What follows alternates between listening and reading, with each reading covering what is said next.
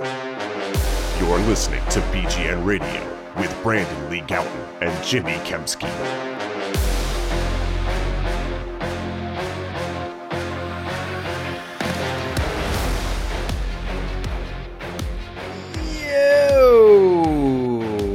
What's going on, everybody? This is BGN Radio, episode number 243.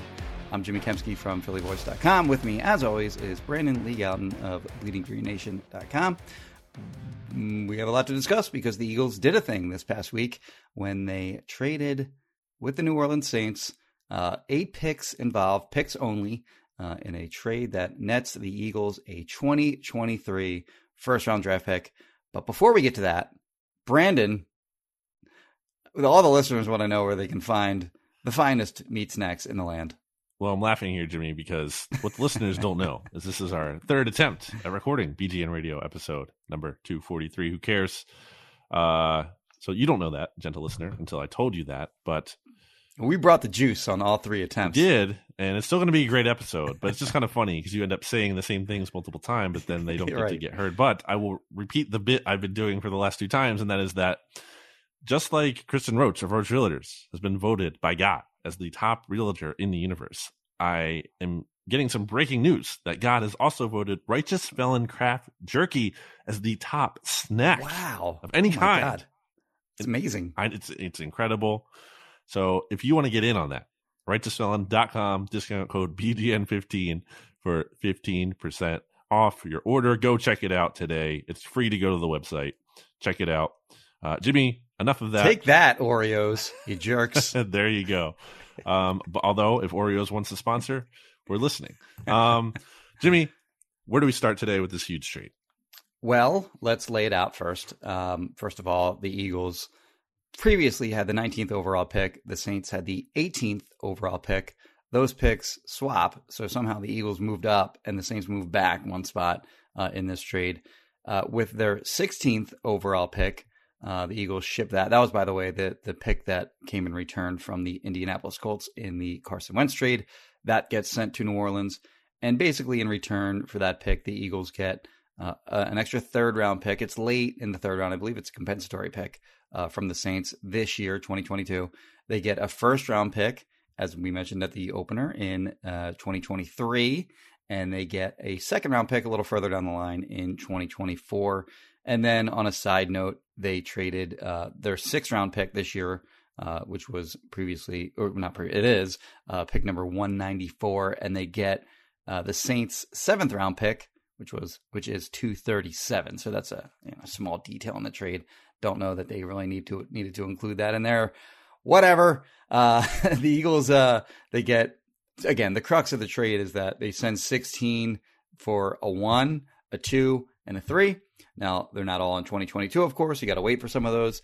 I don't understand some of these teams that devalue future picks like they do. I think the Eagles are smart for being open to trading for future picks.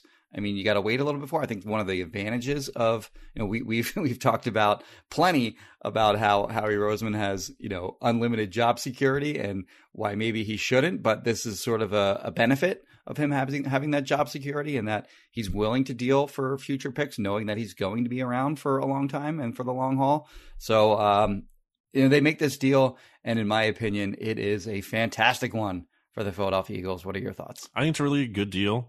This is what Howie Roseman is good at, Jimmy. I don't think any of Howie's biggest critics could ever say, like, he doesn't understand value. He doesn't know how to trade. Like, no, he definitely is good at that.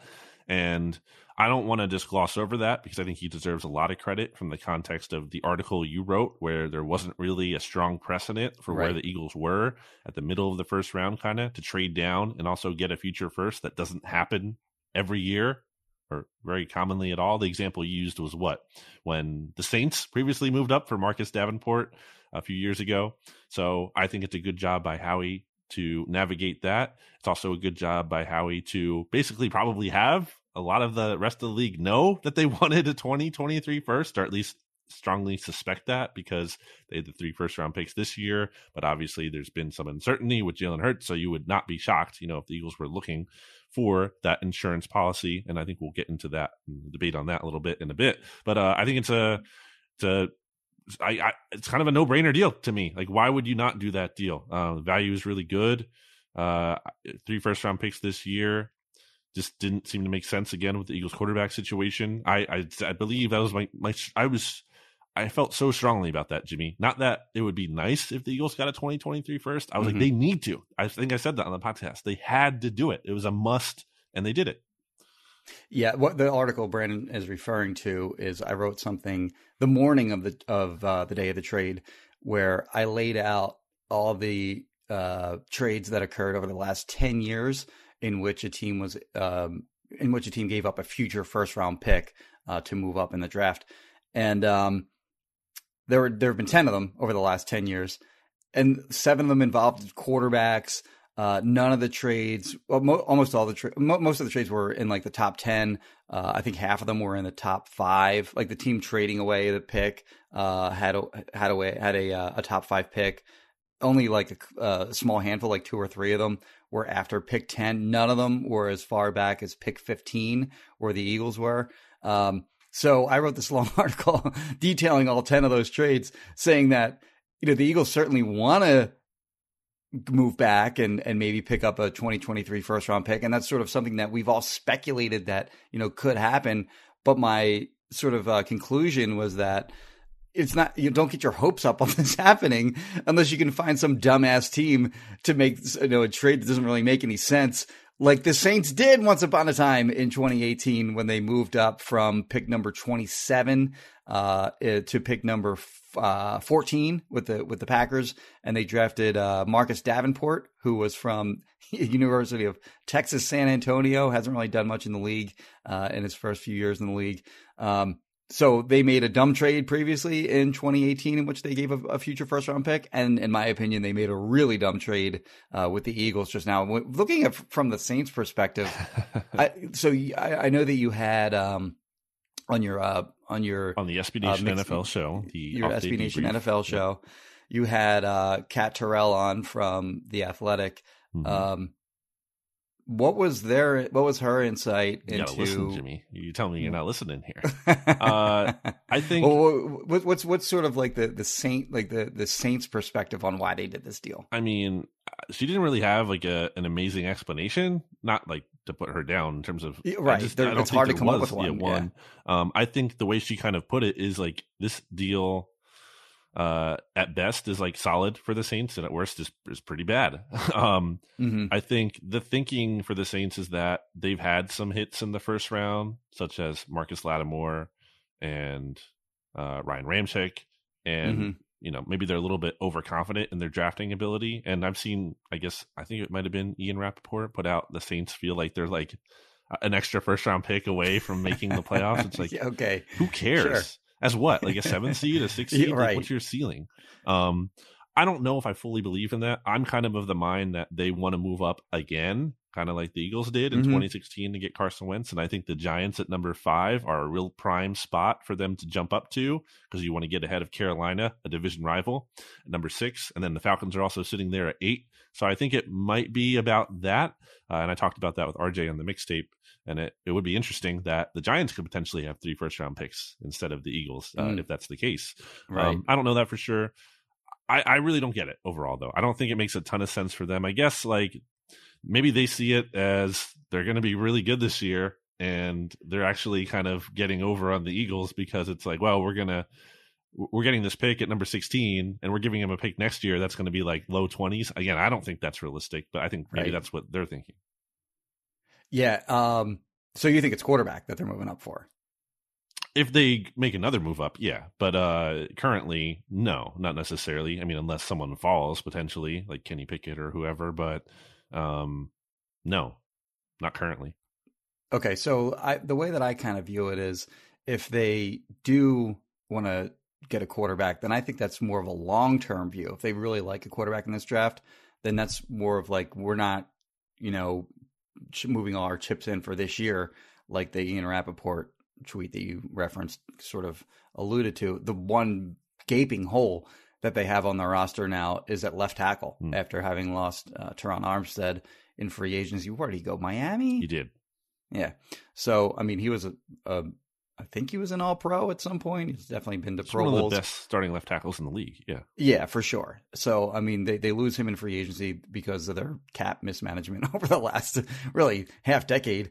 So they weren't able to retain him. He goes to Miami. They have a gaping hole there. So, but why would you trade? Why would you make this trade? Like you look at the NFC, and I get that the NFC is extraordinarily weak in comparison to the AFC. I mean, you have Tom Brady with the Buccaneers, and you have Aaron Rodgers with the Packers. And then beyond those two guys, who's the best quarterback in the NFC? Is it Dak? Matt Stafford, I think you could say. Right. Matthew Stafford would be 3 for sure. And then I guess after him, I guess it would be Dak. So Dak, Kyler, you're kind of in that tier. Yeah. So it's a conference where certainly, you can make it to the playoffs, but as you note, at what? Like, what's your ceiling? Yeah. Like the 6th seed, the 7th seed. Last year, the NFC was also weak, and they went 9-8, and they didn't make the playoffs. Now, granted, they lost their starting quarterback, who was initially Jameis Winston for the season. With I think he tore his ACL, and they had to start Trevor Siemian for a while. Taysom Hill got his token few starts last season. I think he did anyway. And they sort of relied on their defense to sort of carry them, whereas over the past decade plus, they've relied on their offense under Drew Brees to sort of be their identity. And when you look at losing Sean Payton, that's going to hurt them offensively. And then there's also an argument. I'll credit Noah Becker here. Noah. The jersey Becker came out. Yeah, Noah Becker. It's like a Francesa pronunciation there. Noah Becca, he noted also that Dennis Allen moving from defensive coordinator to the head coach is potentially hurting the defense too. Why? Well, I mean, he's still in the house and he's still probably going to run the defense, but he's also now got a ton of extra responsibilities on top of it. Can't just focus on the defensive side of the ball. So maybe the offense and the defense both take a hit with sort of their coaching changes and adapting to Sean Payton leaving. So this pick could be a pretty good one in 2020. This first round pick in 2023 could be a pretty good one. Before we get to like all the Jalen Hurts stuff and like where, what this means for the Eagles quarterback position, let's just look at the Saints. Sure.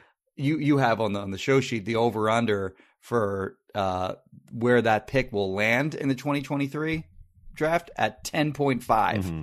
I'll let you go first on where you think that'll better than 10.5 or worse. So I went through the schedule with RJ, so I don't want to do that again here. Like their opponents and did win-loss, and he came up with like 7. That was him, not me. Me, because he could accuse me of having like an Eagles bias or whatever. He came up with that. I think Dennis Allen is maybe a little underrated because I think he obviously was a disaster or didn't do well with the Raiders, but like a lot of people don't do well necessarily with the Raiders. Tough to coach that team. And he's also a lot younger. Like he's had experience and he's been such a good defensive coordinator. And that doesn't mean he'll be a good head coach again. But like I'm willing to give him some benefit of the doubt. He's been a great defensive coordinator. So like I'm willing to say like there might be something there. And even though Sean Payton is gone, which I think is a big loss, you still have some of the, like they've retained a lot of the coaching staff there. So I think like you're not necessarily, I don't think it's like the Saints are the worst team in the league all of a sudden. I don't think it's that precipitous of a drop off. And Jameis Winston, I will note that in addition to the ACL, I believe there's an MCL in there. So it wasn't necessarily, like you like to say, the garden variety, like kind of normal ACL tear. And also, I think he kind of played above his head. Like he played better than he ever did in the NFL last year. So I don't know that you can just count on that. I think they might be a little bit more middling just because they still do have some talent on the roster. Although they did lose, in addition to Taron Armstead, Malcolm Jenkins, which I think even if, Malcolm's not in his prime anymore by any means, but like, have you seen how the Eagles did after they lost Malcolm Jenkins? Like that's a key leader for them. And then Marcus Williams too. Williams. Yeah. So, so they've lost some serious talent there. I still think they have enough to, and look, like, I feel better about the Saints still than I do about the Panthers and maybe the Falcons. So they still might, for sure. Be the second Falcons might be the worst team in the league. Right. So like, I still think you can get some wins there. I don't think they're going to be like competing for the number 1 pick. So I'll take like maybe slightly over. Maybe we're looking at like kind of where the Eagles were this year, 15, 16, like 14, 13, somewhere around there. What about you? Yeah, I'd probably land somewhere in that ballpark too. Did you say that you had their non-divisional opponents handy? I did. I don't.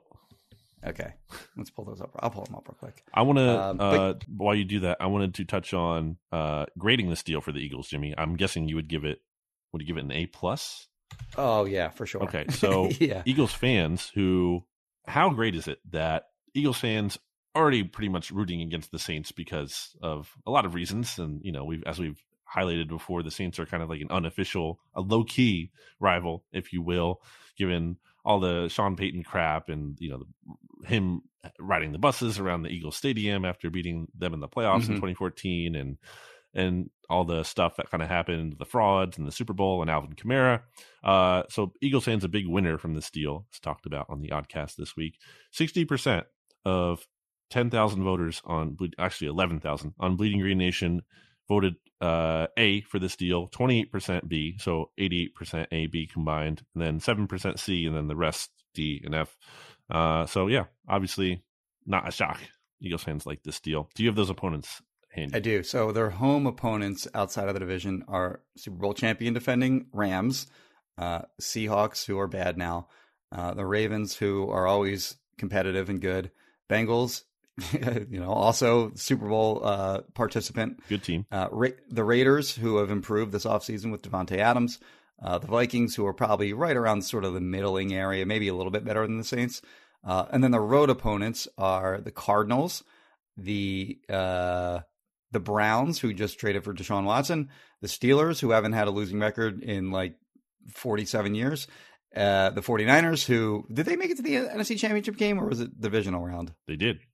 NFC Championship game, right? Yeah. Second and time then the in Eagles, 3 years. The Eagles, who have beaten them each of the last 2 years. So it's not there's no cupcakes outside of their division. I think it's the 9th toughest except for the Seahawks. The Seahawks are maybe the one easy game they have at home. I think it's the 9th toughest schedule in terms of not like, regular strength of schedule, but the win total projected strength of schedule. So yeah, it's not easy, but I still think they have enough there where, again, I just don't think they're going to be like, maybe they're 10, maybe they're, 8, 9, 10. I don't think they're going to be top 5. I don't think it's like a top 5 pick.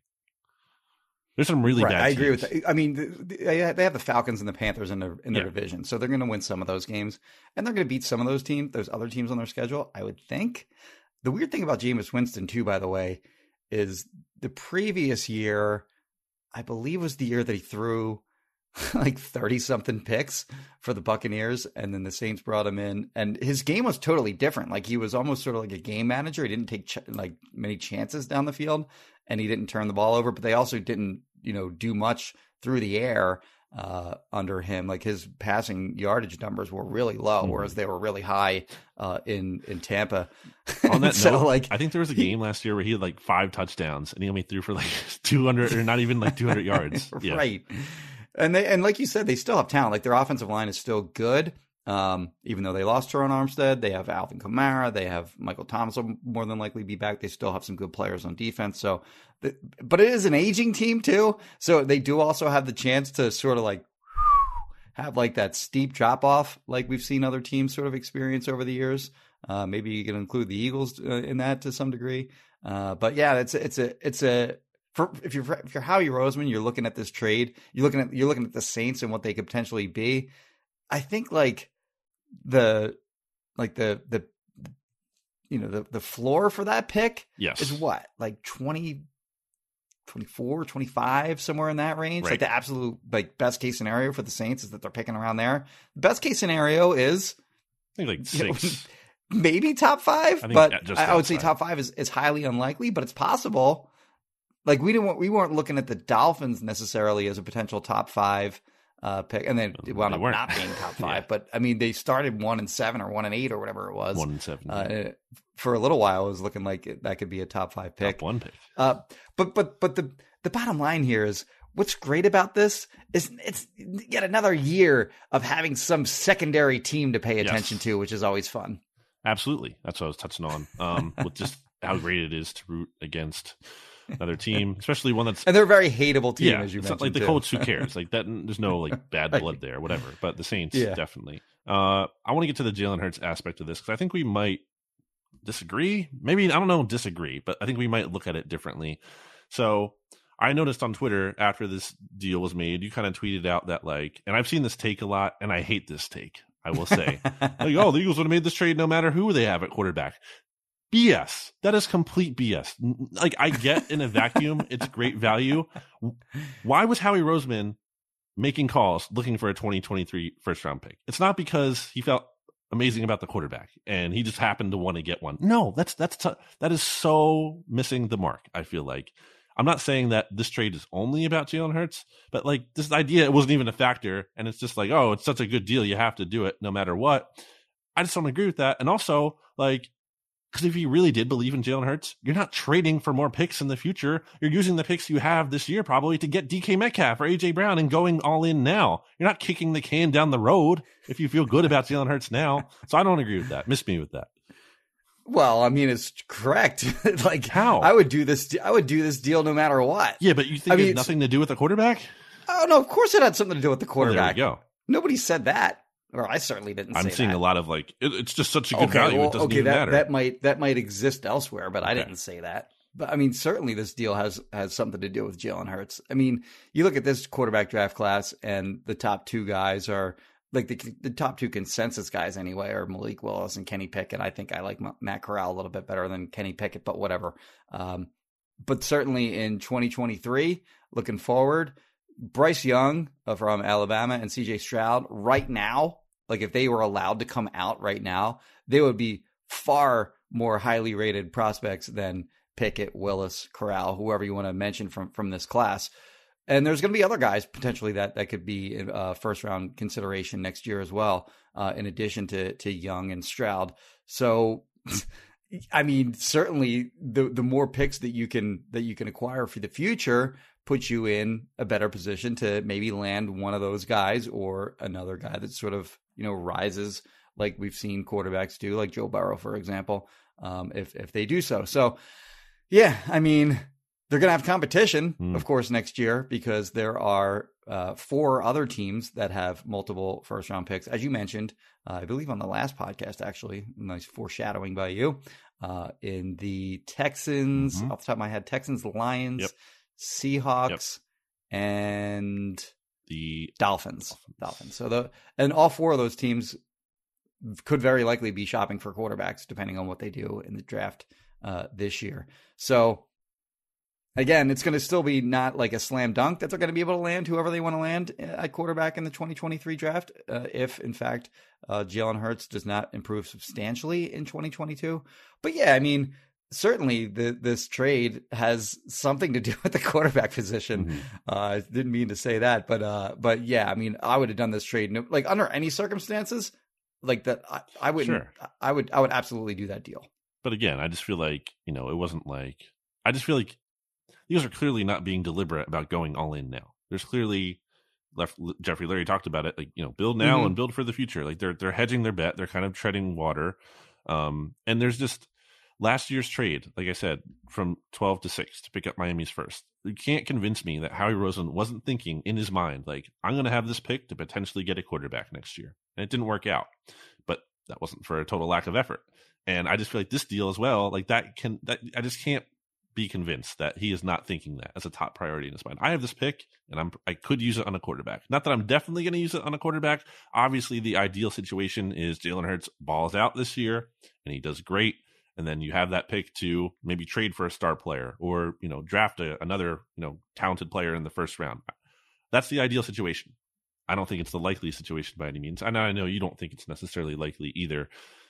To touch on the teams with the first round picks next year, and obviously on a positive side, you could argue the Eagles stand to have the most favorable from those teams. Like, for example, the Saints pick is probably going to be better, you would think, than maybe the Browns pick, although that kind of depends on, Watson's availability. There's some flexibility there. Denver's first round pick, the Rams first round pick, and the 49ers first round picks. Like those they're all likely to be lower picks. Although, San Fran could be a little iffy too, depending what happens. That's true. At quarterback. I would say I do worry about the Giants picking up a first round pick next year because I think they're such strong position to trade down. So I think they're a team to watch. And the bad news as well for the Eagles when it comes to yes, they have the 2024 second as well, which will help them. Mhm. Problem is the Seahawks have a 2023 second, so an even more like not what's the word? Not recent. Ammo. More ammo in the near future, and Okay, the yeah. Texans have a 2023 third, and they still have a 2024 first as well. So like the Texans, I think you have potentially even more ammo. Yeah. So it's not a guarantee, and that's tough because perfect world, you have all this ammo, you can just do whatever you want and get the quarterback, but there's going to be a lot of competition. So it's nice maneuvering, but it doesn't guarantee anything. The Eagles can get to a point next offseason where it's like they're kind of stuck again. Like they can't make the move, or maybe they can't attract someone. So at least they're giving themselves a chance. I like that much, but it's not as simple as like, oh, Jalen Hurts doesn't work out, we can just easily pivot. Like maybe not. Yeah, I think everything that you just laid out there with those teams with multiple first round picks, I think it also opens up some fun like rooting interests for Eagles fans. If you are like interested in drafting a quarterback in 2023, that is anyway, where like you're rooting for Davis Mills to play well for the Texans, for example, or you're like rooting for the Lions or the Seahawks to like draft like a Kenny Pickett or Malik Willis in this draft, things like that. So, it opens up all kinds of other, sort of side rooting interest as well. What's the other thing I wanted to touch on? Oh yeah, I guess my overall feeling sort of on the Eagles off season and the way they've handled the quarterback position, by the way, is fine. Like I think they've attacked or tried to attack anyway, trying to land a star quarterback. Now I wouldn't be super, complimentary or happy about them trading for a guy like Deshaun Watson and his off-field stuff, but their intention of adding a star quarterback was certainly there, with having interest in him and Russell Wilson. Just didn't work out with either of those two guys not wanting to come to Philadelphia. And I don't think, and Sheil Kapati always does a great job of laying out like his do's and don'ts of like off seasons and in terms of quarterback. Like don't go for a middling quarterback. Sure. Like don't trade for a guy like Matt Ryan or one of Kirk Cousins, one of these Derek other like Carr guys even. that ultimately isn't going to win you a Super Bowl. They might make you a better team in the short term than what you have presently, but it's just not worth the resources or the waste of time in adding a guy like that. And so I think they're fine in terms of waiting, playing out this season with Jalen Hurts. I think it's more likely that they already kind of think that they're going to attack the quarterback position strongly in 2023. And if Jalen Hurts surprises them and I don't think he just has to be better. I think he has to be way better than he was in 2022 for them to consider not attacking that position again in 2023. So I don't have a problem with anything that they've done so far this offseason at the quarterback position. And I've always kind of felt all along that Jalen Hurts would be their guy back again in 2022 because it'd just be too hard to bring in like a quarterback worth getting. So I guess I've been totally what they've done so far is absolutely right. And that they were able to pull this trade off in which they add that, that extra first round pick in 2023. Again, you gave it an A+, I gave it an A+. So last thing before we go to break here, I just want to get your gut feel. We're recording this on Thursday, April 7th, right about at 10 a.m. in the morning. Who's your gut feel for 15 and 18? The Eagles' 2 first round picks now that they own. Let's say, you have to make a pick for both. So I think they go receiver with one of those picks. And if it were up to me, I would go with either Jameson Williams from Alabama or Treylon Burks from Arkansas. I think those guys are just, great fits, first of all, for this team.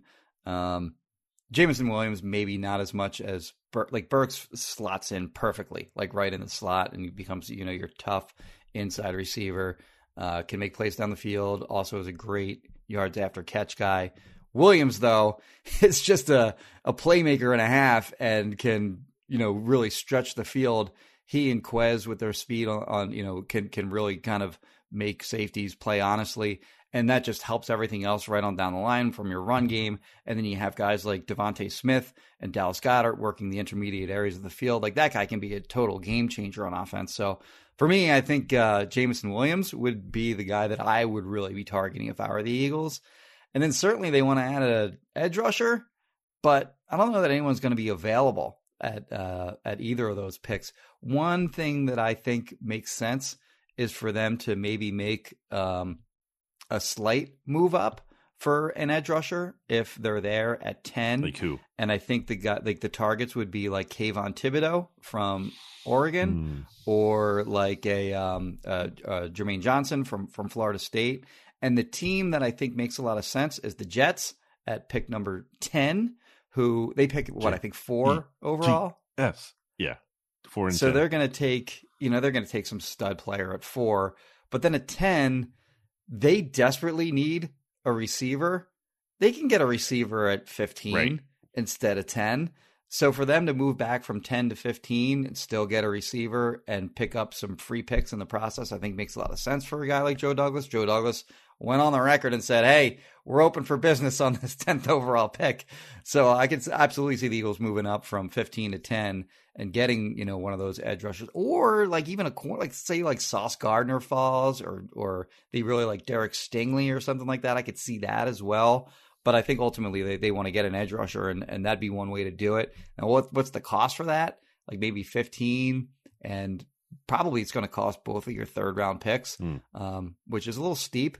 But I don't know, maybe worth it. They have 10 picks already. Not that you're going to blow them just because you have a lot of picks, but that when you look at the trade chart, their 2 3s and 15 would add up to the 10th overall pick. Yeah, I mean, so here's the thing. I gave Howie Roseman credit for the positioning, and I think that deserves to be graded on its own, to be clear. It's not like, hey, Howie made this really good trade to get these picks in position, and then they blew the picks, so the trade was actually bad. No, like the trade itself was good, but yeah. Like I don't know if this is a great analogy, but let's say you're playing golf and you're really good at chipping, and you get it on to what's that called? The green? Yeah, the green. And you can't putt. Yeah, big golf guy over here, clearly. The Masters are going on. I like that you use an analogy to something that you know nothing about. I thought it was the green, but I wasn't I know the green. I guess I was thinking like I was mixing up fairway and green in my mind. Anyway, like if you're great at chipping, but you can't putt to save your life, well then kind of like who cares? Like if you're gonna blow it at when it actually comes to executing there. So Howie's done a great job of positioning, but yeah. Again, as we talked about, and kind of speaking to what you're talking about, a small trade up, Howie has typically done better when he's been drafting those kind of someone's falling, Fletcher Cox, Devontae Smith, kind of no doubt about it kind of players, as opposed to sticking and picking outside of the top 13, especially. Yeah. That is Marcus Smith. That is Danny Watkins. That is Derek Barnett. That is Jalen Reagor. That is Andre Dillard. So, you kind of need to execute. Actually, they did move up for Dillard, but it was a little bit later in the first round. But still, yeah. In that outside of the top 13, outside of what I would say, top 13 sounds like a little arbitrary. Outside of what I would say, this kind of feels like a little bit more no-brainer, and you're kind of getting into like a wider range of like, these players are fine, but not special.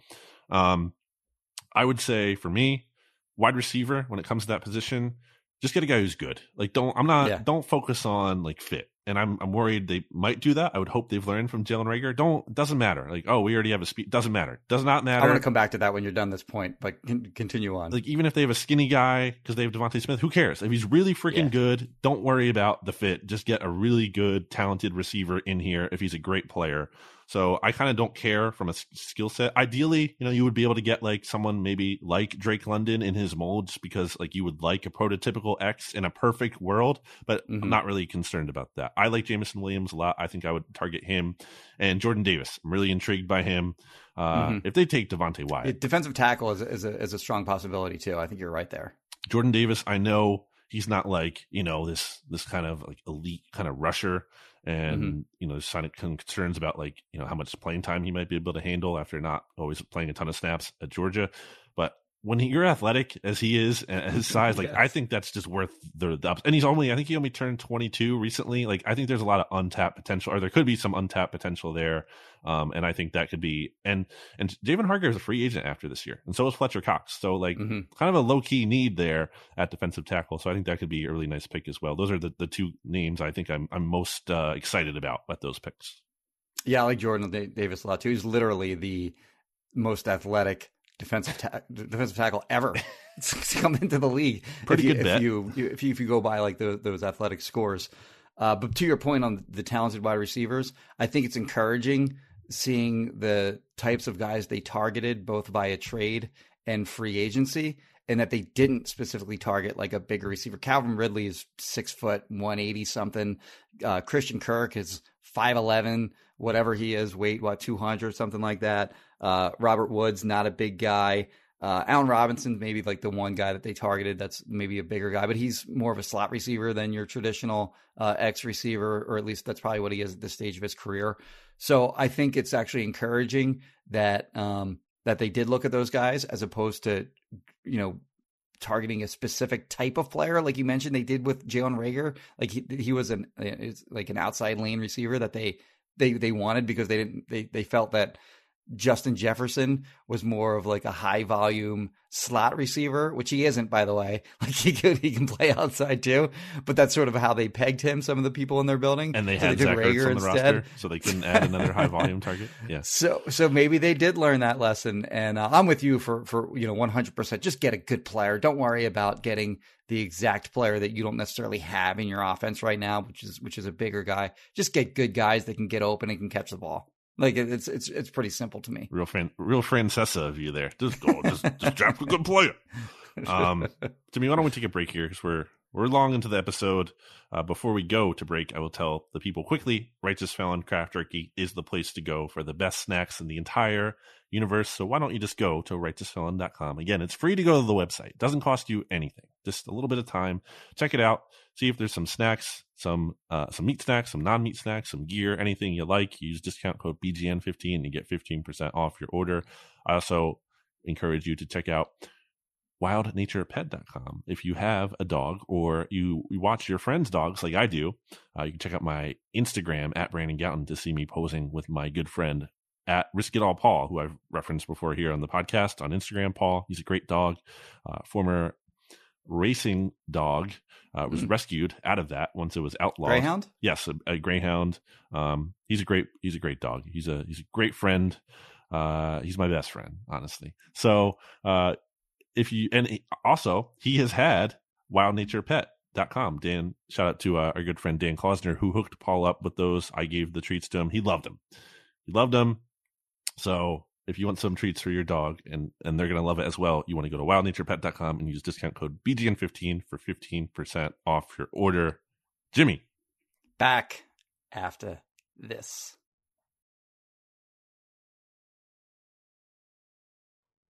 Back here on BGN Radio. Jimmy, why don't we talk some more draft since we kind of just were talking about that in the context of... we're in a draft season, by the way. Like free agency has gone, like we're 4 weeks removed from free agency at this point. The focus now is on the 2022 NFL draft. My apologies. 21 days away, Jimmy. Like I feel like it's almost sooner than we realize. Like it's almost yes.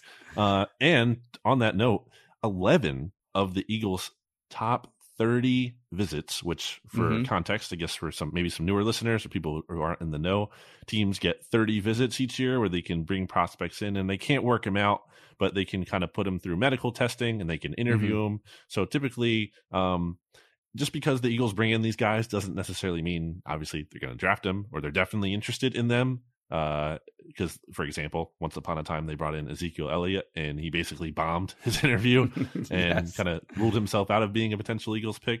So it doesn't guarantee they're going to take him or they definitely love him, but it gives them a chance to kind of get to know these guys better. And that's why I think you'll see players they bring in, they might have like an injury history or there might be kind of some character concerns because they want to kind of get more information on those guys. So we don't have to get to every name, I think, here. Or do you want to? How do you want to do let's just look at the trends. So there's been a bunch of corners. The corners they've brought in have been Sauce Gardner. I mentioned him as a possible trade-up possibility. I don't think they're going to get him, just to be clear. I don't think so either. I think he's going to be long gone. Andrew Booth, who was originally a common name mocked to the Eagles. He didn't work out at the Combine or his pro day because I think it was a quad that he tweaked. So you don't really see him anymore much. He's like sort of drifted to the back end of the first round and sometimes out of the first round completely, which is dumb in my opinion because he's really good. Marcus Jones from Houston, playmaking, smaller corner. Doesn't make a ton of sense for the Eagles in terms of the regular defense because they just re-signed Avonte Maddox to a long-term extension. but he's like the premier kick and punt returner in returner. college football. And then the other trend is that they've brought in a bunch of defensive tackles. So they brought in, Jordan Davis, the aforementioned Jordan Davis. They brought in his teammate Devontae Wyatt from Georgia, and they brought in a player who actually, this guy was just crushing people at the Senior Bowl. Doesn't have like big time stats at Oklahoma, but Perion Winfrey is another guy that I think is in strong contention for the Eagles pick in the second round.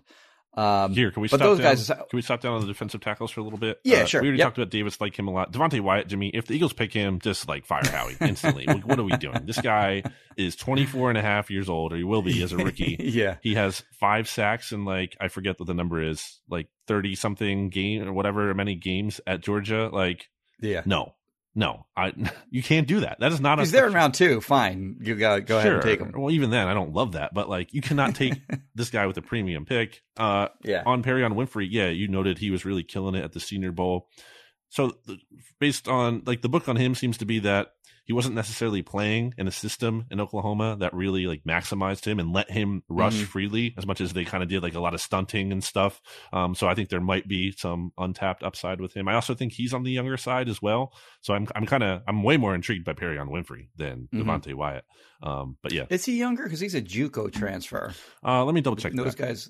Those guys usually wind up being a little bit older. While you check that, in addition to defensive tackle, they brought in a couple turns 22 in August rushers too. Oh, okay. All right, so he is young. Kayvon Thibodeau is another huge name. Of course, we mentioned him before as a trade up option. That guy's actually kind of fallen in he entering the 2021 college football season. There were people that thought that he was the number one prospect in the upcoming draft. And now people are thinking that he might even slide out of the top 10. There are some effort concerns with him.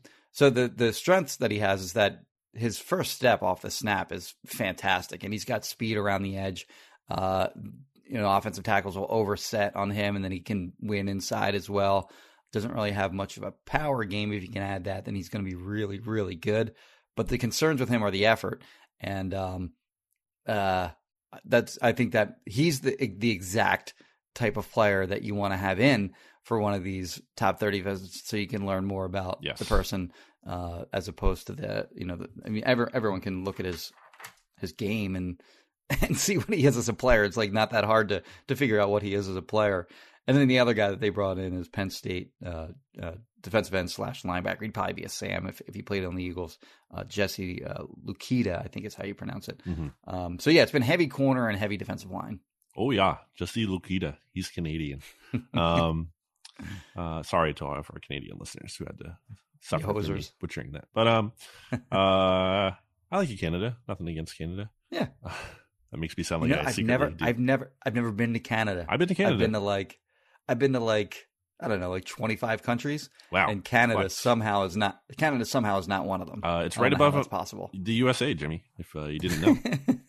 I've been to Toronto only at a layover, but been to Windsor, kind of across the bridge from Detroit there. Detroit, yeah. And I've been to, most notably of all, Victoria. Beautiful place on British Columbia, Canada.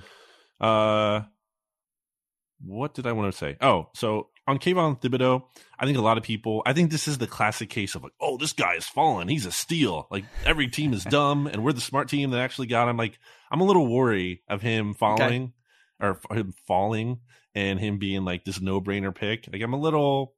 I don't know. There's a little Andre Dillard in that. Right. There's a reason why this player is falling. It doesn't mean that he definitely is going to be a bust, but it's not just every other team is they're stupid and we're the smart ones. I don't know, a little caution on that. I saw from ESPN, I believe it was Todd McShay or Kuiper. They'd kind of written an article over this past weekend, about where they said that they don't think it's really that crazy that Thibodeau could fall all the way down to 15, where the Eagles are picking. Okay. So we'll see about that. But they also listed 3 reasons why. And number 1, I believe, was the lack of elite production. And he didn't really have elite numbers. Yeah, 7 sacks in 2021, for example. At Oregon, right. Injury was one that it wasn't even just that he's missed a ton of time, but the way he played, apparently was a big thing that scouts kind of questioned after he was playing a lot more tentative. And So that's kind of tied into effort, but also like personality too. And when I see that, and I look at the Eagles, some issues they've had with Jalen Reagor and Andre Dillard, it's the three letters that I fear. It's that big loser. It's the BLE, Jimmy. The big loser. I'm worried. I don't know for sure that he has it. I can't say that yet, but that's definitely a red flag on my radar with Thibodeau. And also Stingley. How do you say Stingley, the corner for LSU. Same kind of thing. Like, I know he was like great as a freshman. He had 6 interceptions. He's played in 10 games the past 2 years combined. Like, the injury thing is concerning. And then I've also seen, based on like his scouting report too, like there's some kind of like effort questions in there as well. So like, I would just be worried. I'm thinking like the Eagles definitely got a steal if they get either of those two guys. There's intriguing upside there. I get it. I'm not saying it's risk reward. You know, there's upside for sure, but like, I don't think it's a slam dunk to me. The thing I've seen on Stingley is that he's, excuse me, the negative on him is that people think of him as more of a finesse player, like not super physical, which, you know, if you add a guy like Darius Slay and, you know, he can actually cover, you know, that's the main thing. Like when you look at like edge rushers, for example, can they get to the quarterback? Yes. Great. Give me him. Like if they don't play the run quite as well, right, then, you know, you're willing to kind of live with that. I think that's kind of the same thing in the cornerback position. Can they cover? Yes. Okay. I'll take him. Is he going to flatten people? You know, maybe not. Yeah. I'll take like an Avante Samuel over a guy that can, was that you? You got a bad smoke detector there? So the issue people really want to know about this isn't actually that like the battery isn't bad. Apparently like the actual detector is bad. Okay. So I'll get a new one. Great. Well, yeah, I'm working on that. There's nothing worse than it's not on me. It's on you the have rental. one of those smoke detectors, and every 30 seconds it's like beep. Yep. And have you ever been on the phone with somebody and they have that just beep every 30 seconds, and they just live with it somehow? They're just content I can't. Just content to. It would be like 3 beeps before I tore it out of the ceiling. So like, my air conditioner wasn't working, or it was kind of making this really loud, like rattling hum noise for a little bit a couple summers ago. Yeah. So you can hear it again. And I was just going nuts. And I'm going to go fix that when I go away to talk to you here. But like, I was just losing. And my friends were over at the time, and they were like fine with it. I'm like, how are you guys? Like, I am losing my mind. I can't do this. Like, this is driving me crazy. And they weren't over for just like a couple hours. They were staying over at the time. So like they were dealing with this all day. And I was like, I'm going to lose my mind. I'm going to freaking punch a hole in the wall. Like Andy from The Office. Like, this is driving me crazy. So yeah, I can't do that. Let me go fix that while like Andy from The Office. I'm going to have to take my headphones off. So I'm not going to be able to hear what you say. So why don't you talk about maybe some of the rest of the visits? All right. I can do that. But not quarterback. We'll get into quarterback when I get back. All right. I'll save quarterback for you. The other positions that I think are kind of weird that they've had a few guys in is they've had Texas A&M offensive lineman Kenyon Green from Texas A&M, and they've had Tulsa offensive lineman Tyler Smith, who a lot of people think is going to be a first-round pick. Kenyon Green will almost certainly be a first-round pick. Kenyon Green played left guard, right guard, and right tackle for Texas A&M, so the Eagles will love that versatility. He didn't really test all that great at the NFL Combine, which sort of goes against their tendencies along the offensive line. They typically like to, add guys that have good athleticism, so he doesn't really fit that necessarily. I can't see the Eagles taking an offensive lineman in the first round. It just doesn't make any sense to me. I think they're already pretty loaded, both in terms of their starting lineup and then also in terms of depth. Like, you look at their tackle position, you have Jordan Mailata, who's going to be, the left tackle for the foreseeable future. You have an All-Pro and Lane Johnson, who's at right tackle. And then on the interior, depending on whatever you think of Isaac Seumalo, like maybe they might be moving on from Isaac Seumalo because he just hasn't been able to stay healthy. And he's just sort of like, I would call him maybe slightly above average left guard. And then also it'll be interesting to see how, who's where along the offensive line. Do you move Landon Dickerson back from left guard to right guard, or you just keep him right at left guard next to Jordan Mailata? I think there's strong arguments to be made either way on that. But bottom line is they have Seumalo, they have Kelsey, and they have Dickerson on the interior of the line. And then their backups are good. Like, they still have Andre Dillard until they trade him. They have LaRaven Clark, who can be a swing tackle. They have Jack Driscoll, who can play right guard or right tackle. The only thing they really don't have, I guess, is a guy on the bench anyway who can come in and fill in at center. But of course, Seumalo and Dickerson, Herbig was really bad when he filled in center for Kelsey last year. So in theory, he can play center. They'd freaking Herbie's another example of a guy that's like decent depth at guard as well. Right. So it's just not a position that I think it's a position that I think I've seen a lot, like mocked to the Eagles a lot. And whenever I see that, I go, okay, that guy just doesn't know anything about like this roster. But then when the Eagles have these two guys in, like Tyler Smith and Kenyon Green, it's kind of like, well, why are they in for visits? Yeah. So, I don't know what that's all about. They can trade Sumalo this after June 1 to clear $5.65 million in cap space. So, okay. I mean, I guess you could look at that, and maybe the Eagles feel like, well, we're not going to sign something for him. Well, yeah, because they feel like they might not sign him to an extension after this season. So, yeah, why not get something for him now? But I think that's like, you're creating a hole where you don't really need to. Like, I don't. And then you're that. Spending one of your premium picks on something that, again, like it's on something that you created. And a guard, like not a tackle, a guard. And right. It's Jeff Stoutland. And again, like to my point of, I always bring up with Nate Herbig, like, why are you tendering him? Like, why are you going to tender him and then draft a player in the first round? Like, what are you doing? You're spending, I know it's the offensive line. You can, in theory, almost not spend enough resources there. But I mean, this is pushing it. I think if they did that, unless he's like, I think you'd have to be like head and shoulders the best prospect. But even then, like, I don't know, I'd like to trade down. Yeah, so I don't love that. On the quarterbacks, Jimmy, I want to get the quarterback here because the Eagles are bringing in Matt Corral. Or actually, they did, according to Matt Corral on the Rich Eisen show. He said he already visited Philly, and naturally, people are going to be like, "Oh, it's a smokescreen. Doesn't have anything to do with the Eagles' true intentions." And here's what I'll say about that: like, regardless of their intentions, which are debatable, you don't know them for sure. The fact is, they're doing their homework on this year's quarterback class. That can't be disputed or denied. So for some examples here, Eagles quarterbacks coach Brian Johnson attended Kenny Pickett's pro day. He also attended Sam Howell's pro day. Howie Roseman traveled to see both Kenny Pickett and Sam Howell play in person back in Pittsburgh. November, I think. In November. Right? It was like a Thursday night or whatever. Howie Roseman was also, quote, paying particular attention, end quote, to Malik Willis at the Senior Bowl. Recently, Albert Breer said that, and this was, by the way, after the Eagles made the trade. Like he wrote this earlier this week. That he, quote, heard the Eagles connected to Malik Willis the last couple weeks, end quote. And then on Wednesday/Thursday here, Hugh Freeze, who is Liberty's head coach where Malik Willis plays college, had mentioned that the Eagles contacted him. Now he said it was Joe Panunzio, who's like the Eagles assistant special teams coordinator. And I think the connection there, Hugh Freeze said, is that, he was back at Ole Miss. Ole Miss? I said Ole Miss. Ole Miss. Did you say Ole Miss? In my head, I see OLE and I'm thinking Ole. Oh man. I like that. Ole Miss. Yeah, I like that. that's what it is now. Ole actually kind of means miss. Exactly. Too. That's the thing. It's miss me with that.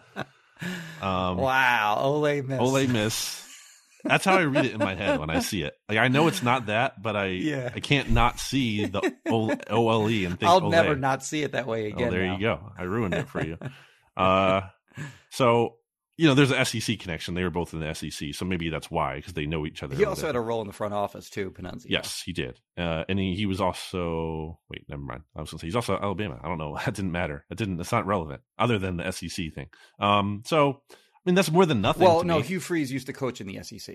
Right, that's what I'm saying. But, okay. Not specifically that it mattered that Panunzio was at Alabama, but to me, that's all more than nothing. That is not, to me, like, you can't just tell me that is 100% smokescreen. We don't care about these quarterbacks at all. We're just trying to confuse everyone. Like, I don't buy that. I think they're doing serious homework.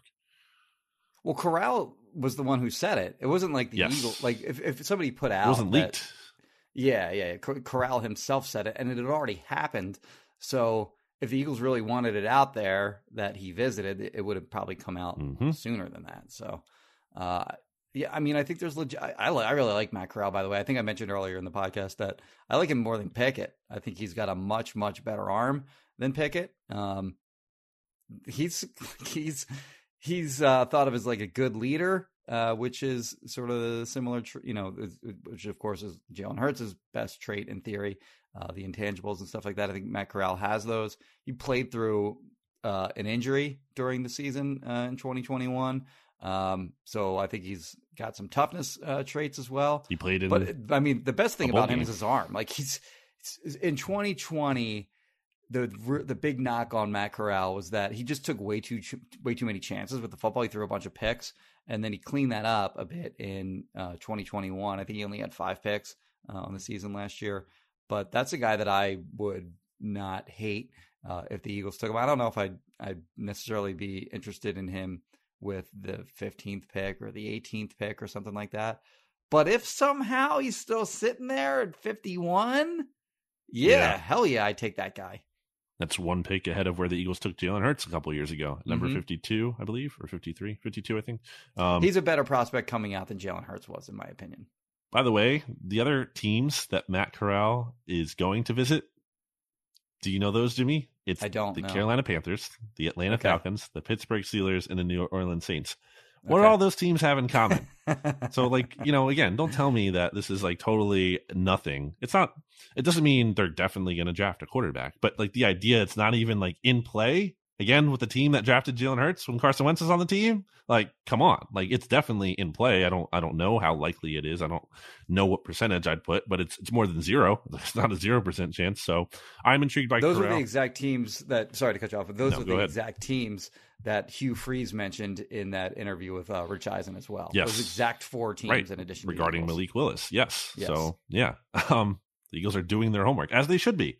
And again, they might come to the conclusion in doing their homework that these quarterbacks aren't worth it, and that's fine. Mm-hmm. But they're definitely looking, and it's I think it's more than like the regular team's due diligence. Like again, if you want to compare, as some people want to do, like Jalen Hurts to Lamar Jackson or Josh Allen, were the Bills and Ravens ever like trading back? Or you're trading and you're getting future first and kind of building contingency plans. Right, were those teams ever like linked to high profile free agent quarterbacks that were no, like that's not this. It's not comparable to me.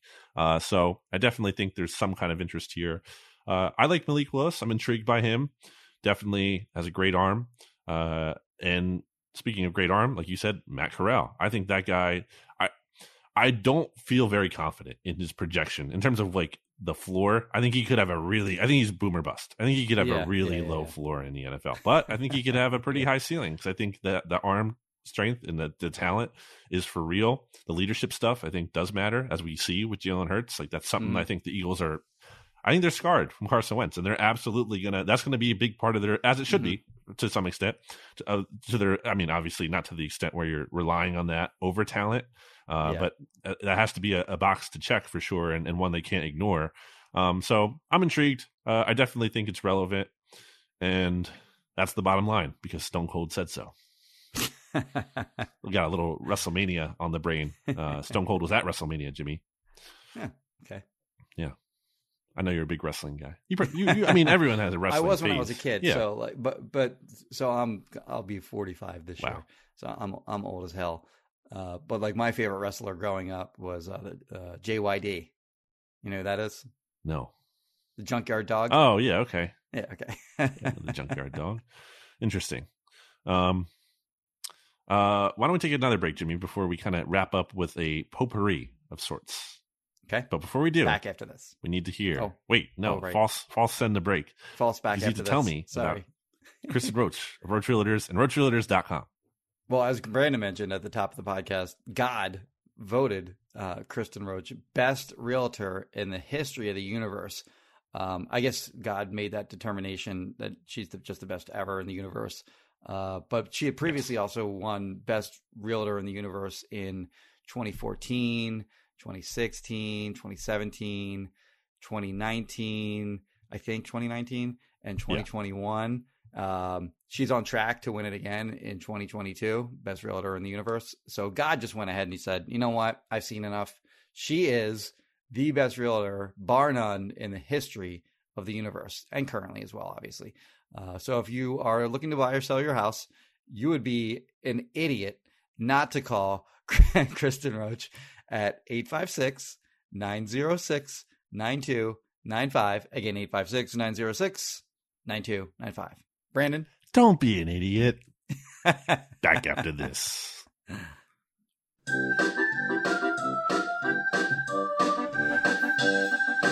Kristen Rocha, Roach Realtors, Roach Realtors, Roach Realtors. Kristen Rocha, Roach Realtors. She's the greatest. 856-906-9295. 856-906-9295. 9295.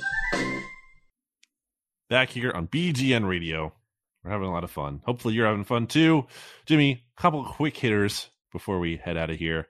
Okay. Eagles might lose. I don't even know where you're going with this. I know. You're flying blind. I didn't put this in the show sheet because I came up with it shortly before the show.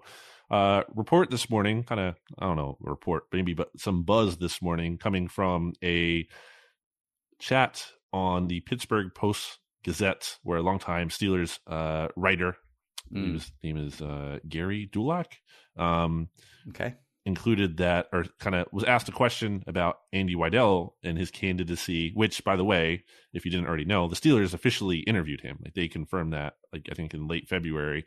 But, Kevin Colbert won't be walking away until after the draft, so it's not like the Eagles are going to lose Andy Weidel before the draft, but potentially could be losing him right after the draft because apparently, according to the Pittsburgh Post-Gazette, Weidel is the quote-unquote front-runner for that job, which would make some sense. He is a Pittsburgh native. He got his NFL start with the Steelers, so like that wouldn't really be shocking to me. I think he also has a connection, if I'm not mistaken, with Tom Donahoe, who obviously was formerly with the Steelers. Instrumental in getting him to Philly, Yeah, so there's like some ties there, I think, that go way back and could kind of make sense. So that'd be kind of a significant loss, I feel like. It's also kind of just funny from a dynamic standpoint of like, Andy Weidel making key Eagles picks this year. All right, a couple of days later, now he's the Steelers GM. Like, just like he's out the door all of a sudden. Not to say like he wouldn't put his best foot forward, but it's just like a weird thing to think about. And with the Eagles also losing Brandon Brown and Ian Cunningham, when you lose Andy Weidel, that's like 3 of your top scouting department members. So it's not ideal. Do you have any thoughts on that? Well, I remember during the week of the Super Bowl, Daniel Jeremiah had put out a tweet saying that like the Eagles are building one of the best scouting departments in the NFL. And I ran into him the week of the Super Bowl, and I asked him if I could interview him real quickly. He probably wasn't thrilled about that, but he agreed. And he said that I asked him to unpack that statement a bit. Yeah. And, Ian Cunningham was a name that I remember he mentioned being really positive about him and his future in the NFL, and Andy Weidel, of course. Those two guys worked together did they work together in Baltimore? I think they did. And of course, Joe Douglas was still with the Eagles at the time. And he rattled off a lot of names, and all the names that he rattled off, like a lot of those guys are either not with the Eagles anymore or rumored to not be with the Eagles soon. So, good for Andy, first of all. If he can get that job, that'd be awesome. I really like Andy a lot as a person. So, good for him. Not that anyone cares about that, but good for him if he's able to land that job. And I think it'd be well deserved if he did. But yeah, it'd be another big loss, like you said, if he did move on to the Steelers. As you mentioned, at least, you didn't mention this, but you wouldn't be worried necessarily about him not putting his best foot forward for this draft, but at least the Steelers are in the AFC as opposed to him going to like the Giants, for example, like Brandon Brown did. And the Eagles were clearly miffed, or not happy with losing Brandon Brown and Ian Cunningham when they did, because they co-proposed a resolution that disallows secondary executives, like they were like assistant GM titles, that they got to be. So basically the Eagles can block that until after the draft. They clearly weren't happy about that. So you can't tell me it's like not a big, like, or they can't tell me it's not a huge deal if they're making a freaking resolution proposal about this. Right, and then they're losing a guy who is literally the head of their scouting department. That's not to say it's crippling, it's a disaster, but it seems like Howie might have some work to do in terms of like restocking the pipeline after this year's draft. And again, I mentioned this before, maybe they move Dave Caldwell up, the former Jags GM, to, a higher position. So they have some in-house options maybe. And obviously because they've lost some people, they have some openings where they might be able to attract some attractive lower candidates elsewhere. I'm not saying they're doomed, but it's like somewhat concerning. I feel like it's something like that they have to address. Elsewhere, I have the Eagles have, quote, remained in communication, end quote, with the Honey Badger Tyrann Mathieu, Jimmy.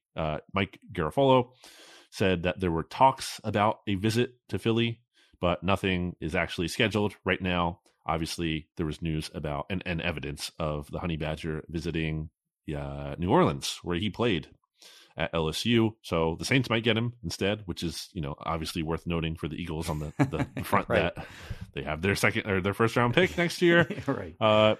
Would you be interested in, or do you think it's smart for the Eagles to sign Tyrann Mathieu? First of all, stop obsessing over the Saints, Brandon. You cover the Eagles, jerk.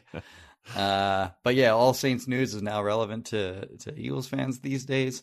I don't think Honey Badger is the player that he used to be, but he's certainly better than anything they have on their roster now. So if they can get him at a reasonable enough cost, by all means, go ahead and get that guy.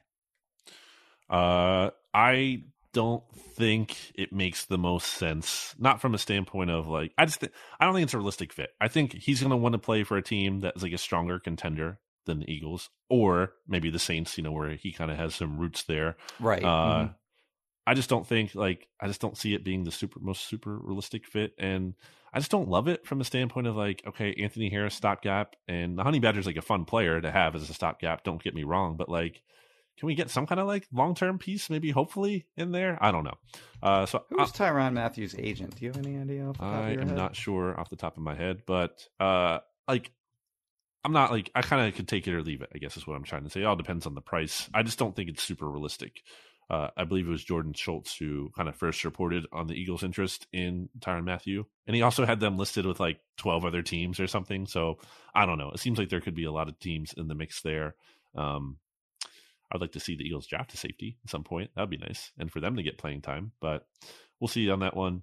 Last thing I had is Eagles OTA practices were announced. So if you're still listening to this and you care about this, you're really a diehard. But I think this is significant because these are the first real spring practices and spring notes that we'll have since 2019, because 2020, obviously there weren't any practices. And last year there were a couple that we attended. I think it was only 2, but they weren't even real. They weren't even doing any 7-on-7 stuff really or anything. Nothing. Yeah. If you'll recall, that was when the Eagles and the Eagles players, yes, sort of their leadership players, came to an agreement with the coaching staff on, okay, let's get rid of this, but we'll add this, and they worked out something that was, that both sides found agreeable. And I thought that was one of the early indications of, Nick Sirianni being able to relate to players and such. So, but you're right. It's been off seasons during the spring anyway have been, sort of barren in terms of Eagles workouts, on-field workouts over the last 2 years, obviously because of COVID. Yeah, so I think it'll be interesting that those are back. There's no mini camp, and I should note that the Eagles are the only team to not have a mandatory mini camp, as opposed to the rest of the workouts are voluntary. It's always interesting to see if there's a player maybe missing from the voluntary sessions, as there have been in the past. The other team that doesn't have them, though, are the Cincinnati Bengals, who are coming off the longest season in NFL history, having played 18 weeks and then gone to the Super Bowl. So the Eagles are being lazy, Jimmy, is my takeaway. And how are they going to win if they're not taking things seriously? Obviously, the real take here is that this seems to be another indication that they're, not that this is shocking, but they're going to go back to what they did last year in terms of light training camp. That seems to be their new philosophy, is we're going to, right. They basically scaled back. And even during the season, especially later in the year, they weren't even really practicing as much as they were at least in the past. So just seems to be another kind of philosophical indicator that they're going to take it easy. They're not going to push it too hard, which might be good news to you if you're an Eagles fan and you're hey, I don't have to worry. Good health last year. Yeah. So it kind of worked. Their premise of doing that kind of worked. Of course, they had a crap ton of penalties in their first 4 or 5 games. So whatever. They were also so injured in the past that it's anything would be an improvement. They had some of the most injured teams years before, so that kind of helped by comparison. But yeah. All right, Jimmy, we made it through the show. Any final thoughts? Final thoughts. I can go first if you want to. Yeah, go ahead. All right. So have you ever had soft shell crab? I have not had soft shell crab. Would you ever eat it? No. Okay. Why? I'm not a crab guy. I'm not the biggest seafood guy, but I've kind of been trying to maybe, expand my palate a little bit.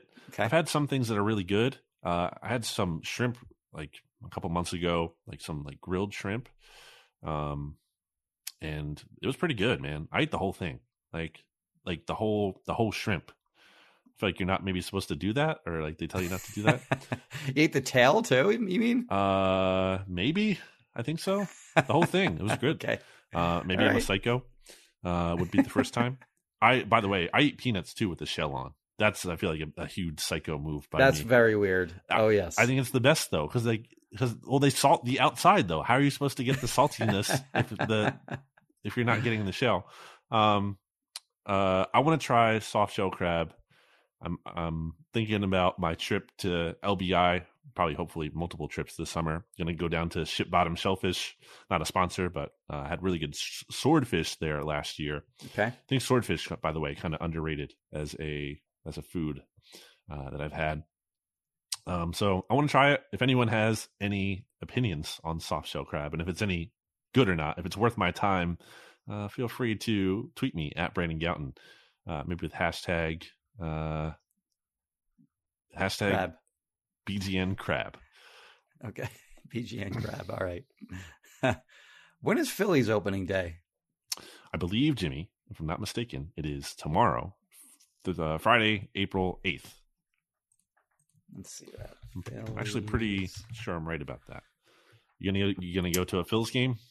I'm gonna go to a Phillies game this year. It's been a very long time since I've been to a Phillies. Oh yeah, you're right. So tomorrow, we're recording this, by the way, Thursday morning. So Friday, 3:05, Eagles. Phillies Athletics. And then Saturday at 4:05. And then Sunday at 1:05. All right. We got 3 sort of day games right in a row. I like that. Over under 90.5. What do you got? I'm going to take the under. And that's, look, I think the Phillies have more potential this year. But I got to see it, man. I can't just give them they have not earned the benefit of the doubt. I think on paper, it looks like their lineup seems really good from what I gather. Obviously check out The Good Fight with a PH for all of our Phillies coverage on SB Nation, and John Stolnis, obviously, who does, he hosts here as well. He does, obviously, there's some podcast work for them. So he's the expert. You should really be asking him, but my amateur opinion is the under. Are you taking the over? No, I'm taking the under. I am very pessimistic always about the Phillies, and that always seems to be right. They are the losingest franchise in the history of sports in the universe. But I'm with you. They do seem better this year. There seems to be more reason to be optimistic about them this year than in previous years. At least the lineup. The lineup seems like it's going to be really good. I think there's some questions, about the bullpen and pitching or whatever. But honestly, from an aesthetic standpoint, I think I'll take that. If you're just going to be hitting home runs, it seems more. If you're gonna have to win games, 13-11 or whatever, as opposed to you really have to rely on your pitching and you're hoping to win 1-0. Give me the former over the latter. Give me home runs. At least I'm going to be entertained by that. That's fun. Offense is fun. So the other year that I thought there was legit optimism too. I remember watching their opening day game, actually in Arizona during the owners meetings that year. And that was 2019 when they signed Bryce Harper. And I think he hit a home run on the opening day. Do I have that right? But it was oh baby, the Phillies are back. I don't think he did on Andrew McCutchen hit a home run on his first. I think it was first pitch that season. First pitch. Okay. At his first at bat, lead off. Bryce had I think he had a home run that weekend. It was that. That might be. Yeah, their homestand that weekend. Yeah, that was a really and the Phillies. Did they sweep? Was it the Cubs? No, I don't remember. It was the Braves, exactly. I think. Okay, all right. That might be off to a 4-0 or 6-0 start or something, and I was Phils are back. Yeah, and then and then not as much. Nope. So I hope they're back. I like the Phils a lot, but honestly, one of my favorite things during the summer is just having the Phillies game. Or this is what I used to love. I haven't been able to enjoy this because they just made me mad over the last few years. But in past years, when they were good, one of my favorite things during the summer is just have them on. Don't really pay it. Don't like watch the game, but it's kind of there in the background. A nice little summer nap while the Phillies run. You fall asleep in like the third inning. You wake up, it's like the eighth inning, and like it's a 1-run game. You're like, ooh, okay, I'll pay attention now. And just being at my mom's house down the shore and having the Phillies game on. I love that. But totally agree. But they've been disappointing the last few years. When the Phillies were in the run, like in the heyday, like 08, 09, 11, 10, 11, all that. I would watch like almost every single game, pretty much anyone I could. Yeah. Maybe again, not, the whole way through, but I would at least watch like a good portion of it every night. And I'll admit it, like I'm fair weather when it comes to the Phillies. Like, oh, for sure. I have to be. To baseball, you're insane if you're watching, you're watching all of these games. 162 games or whatever. Like a 60-win team, and you're watching every one of those games all year. If you love it, God bless you. Like if you love that and that's your thing, like more power to you. I can't do that. I cannot do that. I need the team to be at least like somewhat competitive, at least like, kind of a playoff team. And the Phillies have not been that. And although I will say, it was like a little run last year, and they've had moments here and there, like we talked about the Braves last year. I think there was like a big series against the Mets where they swept them, and something that I'm looking forward to this summer. On your kind of note of the Phillies summer aesthetic, is that we have a little thing at my building, or my rooftop, where I call it Grills in Phils, where break out the barbecue, throw some dogs, throw some burgers on there. And then I have a TV. I bring up a TV to the rooftop, get that bad boy on. Okay. Enjoying the sunset. The Phils are on That's the TV. Great. It's beautiful. It's a great thing. Yeah. Cracking some beers. It's a great time. So yeah, looking forward to that. And again, thegoodfight.com, fight with a PH, for all of our Phillies SB Nation coverage if you're still listening at this point in the show. So yeah, looking forward to summer as a whole, Jimmy. Honestly, the beach, the Weird Phils. that I've never been invited to the rooftop Phillies game. I know. Exactly. There's a reason for that. Fair enough. All right. This has been BGN Radio, episode 243. It was a good show, or at least I think so. If you want to tell me that it wasn't, you can tweet at me at Brandon Gouton. You can tweet at Jimmy Kemsky. Also, you can tell me if it was a good show or not. Hashtag BGN good show, or hashtag BGN bad show, depending on which one you feel like. We appreciate you listening. We hope you continue to listen by subscribing, leaving us a rating and review. If you want to help support the pod, check out righteousfelon.com for Righteous Felon Craft Jerky. You use discount code BGN15 for 15% off. Same discount code works at wildnaturepet.com for 15% off dog treats. If you're looking to buy, sell, or rent a house, you can call the following phone number or text: 856-906-9295. Alternatively, you can go to roachrealtors.com to contact Kristen Roach of Roach Realtors. We will have more content coming your way, because of course we will. Check out the SB Nation NFL show, by the way. A lot on there. Because, again, the draft is 3 weeks away from when we're recording this. So we'll be getting into our annual mock drafts that we do here, our dueling mock drafts, Jimmy, that we'll be doing here on the podcast. So that'll be fun. That'll be coming up in a couple of weeks. And then we'll be tracking visits and anything else that might happen. So that's what it is. That's how it's going to go. All right, Jimmy. We will be back next week at some point, and I'll talk to you then. Goodbye, everybody. BGN